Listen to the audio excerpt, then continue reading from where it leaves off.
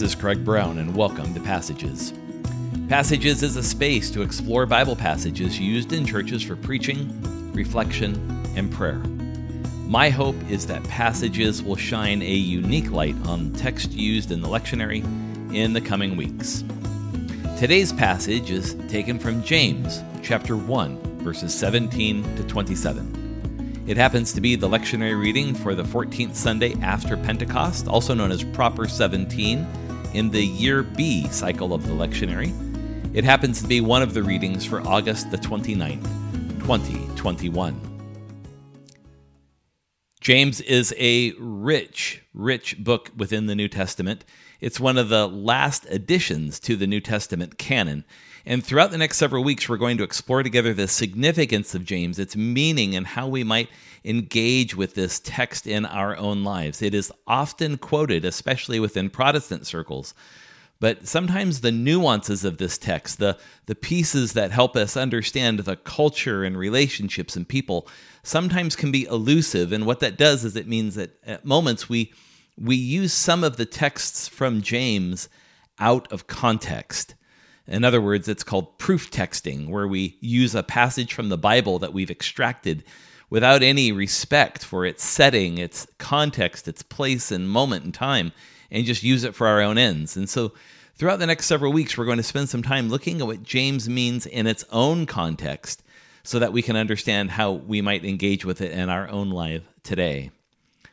So let's start by looking at the beginning of this text in verses 17 and 18, and we read about God's perfect word. God's perfect word. And so if you look at verse 17, it talks about how every good thing given and every perfect gift is from above. This is a rich play on words here in the word for gift and giver, or gift and given. It's trying to help us understand that God is a giver of gifts and we are the recipient of those gifts. And something what James probably has in mind here is a little bit about the Genesis story, in that God creates all things for the sake of creation, not for the sake of self. And this is what makes the Genesis creation story so unusual in the setting in which it occurs. In all the other creation stories of the ancient world, everything is created for the purpose of the gods. In the Genesis story, we find that God creates for the purpose of creation. In other words, creates all things so that they might receive and benefit from love. This is what makes this Genesis story different. This is what James has in mind, this given and give and gift, this play on words to help us understand that God by nature is a giver of gifts. We begin to learn something else about James that is grounded in Jewish thought and theology. This a phrase that we find in verse 17, that how these gifts have come down from the Father of lights. This is one of the few places in the New Testament where this idea of Father of lights is used. And it's key to understanding what James is about. James probably isn't written by James, the brother of Jesus, but it was certainly written with an eye to James as a Palestinian Jewish Christian.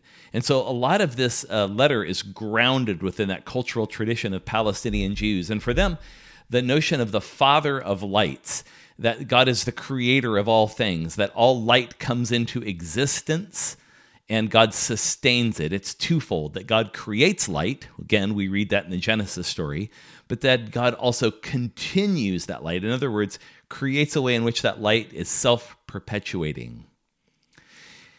As if the imagery is not rich enough, we move on to understand something else that James is trying to tell us, that this God has no variation or shifting shadow.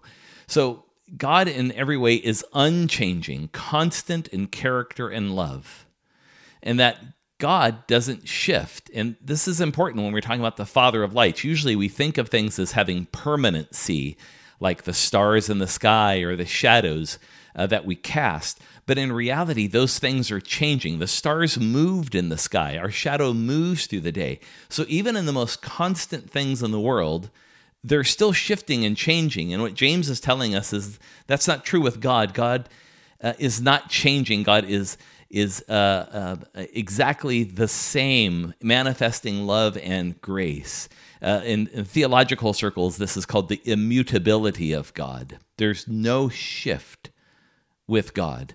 And this is important for James's audience to hear, the people to whom this letter is written. It is written dominantly to a persecuted community, likely of Palestinian or Jewish Christians, maybe at the very end of the first century or the dawn of the second century. Everything here in these opening verses relates to Genesis, that God is, again, in verse 18, it says, crafted everything by his free will, just like us. And then in verse 18, it also tells us that it says he brought forth, everything was brought forth by the word of truth. This notion of word is at the heart of what James is trying to tell us. Because with God, the word that God brings is life-giving. It brings life to creation, life to all things, life to us. And James is going to contrast this in a moment with the words that we give, which so often are death-dealing words, words of curse, words of unconstructive criticism, of debasing the value of others. And so James is lifting up this contrast. Here's this unchangeable, immutable God who speaks forth and creation comes into being for the benefit of creation itself. And in contrast to that life-giving word is the death-dealing words that we hand out to one another. The key passageway here is this, that God only acts out of love for us, and it is that love that is unchanging. No matter our circumstance or situation, God is consistently loving us in Jesus Christ. And in moments of suffering in our lives, and remember, James is writing to a suffering community, oftentimes our immediate response is to blame. Whose fault is it that I am suffering?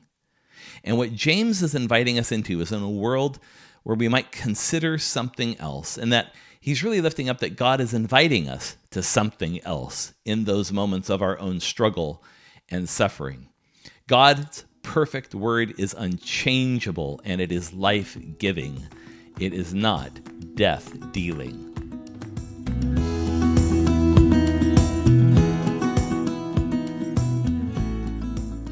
As the text moves forward, we move to verse 19, and we read this powerful passage of Scripture. The apostle writes this, "This you know, my beloved brethren, but everyone must be quick to hear, slow to speak, and slow to anger." What great advice that the writer of James is giving us. Quick to hear, quick listening. What does that mean for us, and how do we do that? Then slow to speak and slow to anger. This is, again, beginning to formulate this sense of the power that words have, that God's word is life-giving, but rather our words at times are death-dealing. And so the way we respond to that dilemma, the way we mitigate the power of our destructive words is to embrace what verse 19 is telling us. Quick to hear, in other words, quick to listen, slow to speak, slow to anger. At times, our eagerness to speak, or the eagerness of this community to speak and to blame, leads to judgment and anger, especially in suffering. And this is key to James's community to whom he writes.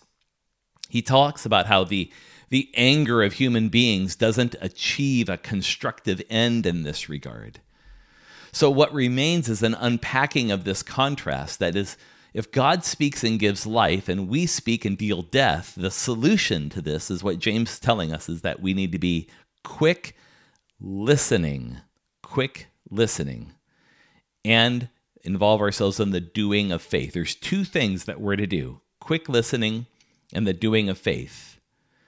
And so the key passageway here for us as we focus on quick listening first is that words are to be careful, clear, and spoken when needed. The true proclamation is in the doing first, then the words. Words are to be careful, clear, and spoken when needed. Quick to hear, slow to speak, slow to anger. This is the beginning of our response to living in a world in which we might experience hardship, tribulation, and suffering.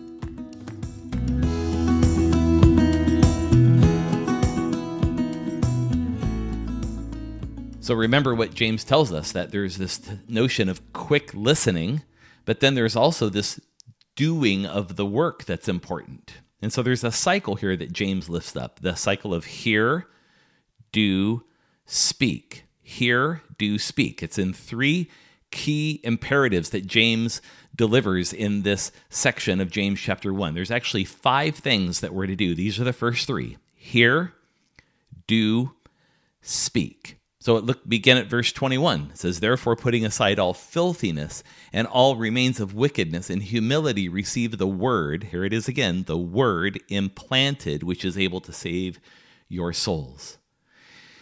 James's advice here is to put aside the barriers, put aside filthiness and wickedness, put aside the ways in which we are destructive to one another. The metaphor in verse 21 is the putting away of filthiness has to do with the cleansing of garments. And what the writer's telling us here is that we need to try to stop explaining, fixing, and controlling. That this community to whom this letter is written is under a deep sense of suffering and persecution. And James wants them to hear that the first moves for us in those moments are not to explain it, fix it, or control it.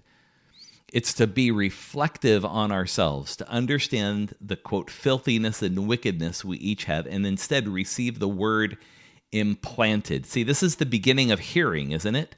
That the capacity to hear means that the word can be implanted in us. The word that God brings can inhabit us, if you will. If we're not hearing or listening, it becomes very difficult for the word to implant us. And James is telling his hearers, start with hearing. But then it really moves into this next section in a famous text that's often taken out of context, and it's grounded in the Jewish literature of suffering. So when we read this portion of James, we read it in a history of Jewish literature that dates for centuries that really convey the very same message, that the response that we're to have in the midst of suffering and tribulation is to develop a sense of wisdom in the midst of that suffering, to not react to it, but to develop a sense of wisdom that is quiet, silent, reflective, engaged, not blaming. Now, a divergent topic here, perhaps for preaching or for some other spaces, we're not talking about people who are in some sort of abusive relationship where they're enabling other people. We're talking about systemic systems that bring suffering or tribulation into our lives. They could be systematic ways in which we experience that in the broader world. It could just be incidental ways, like some kind of illness or family situation. James is speaking to this group of people who are enduring a sense of suffering and tribulation, in their case, religious persecution.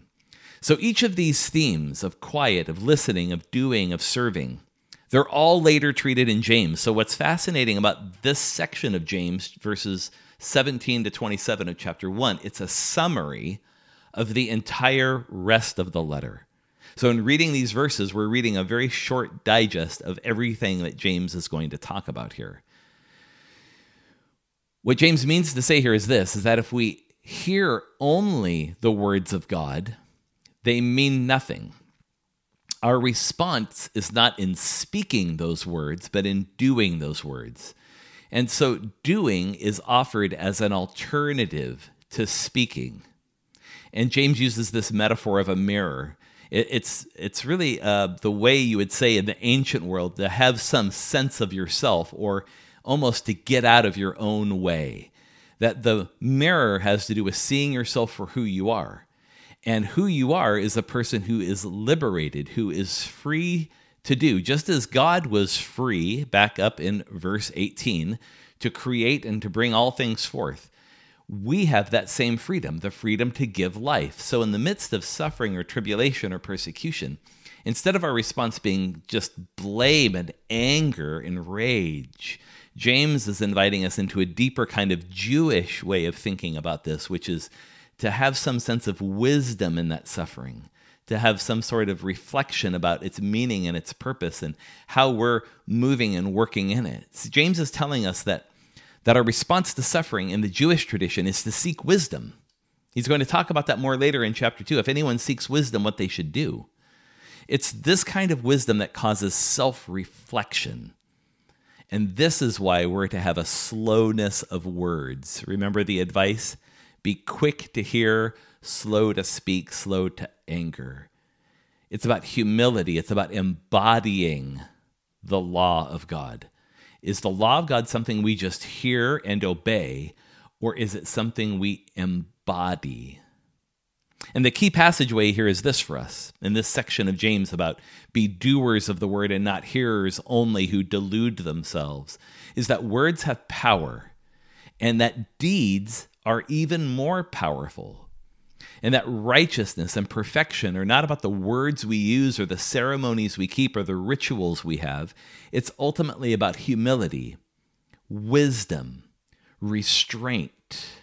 These virtues are a very Jewish response to this sense of being a suffering people. Words have power.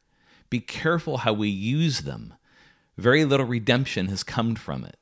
Instead, deeds are more powerful. The doing of things is vastly more powerful. And it's appropriate that our expression in those moments of difficulty are filled with deeds that flow from our sense of wisdom and humility and restraint.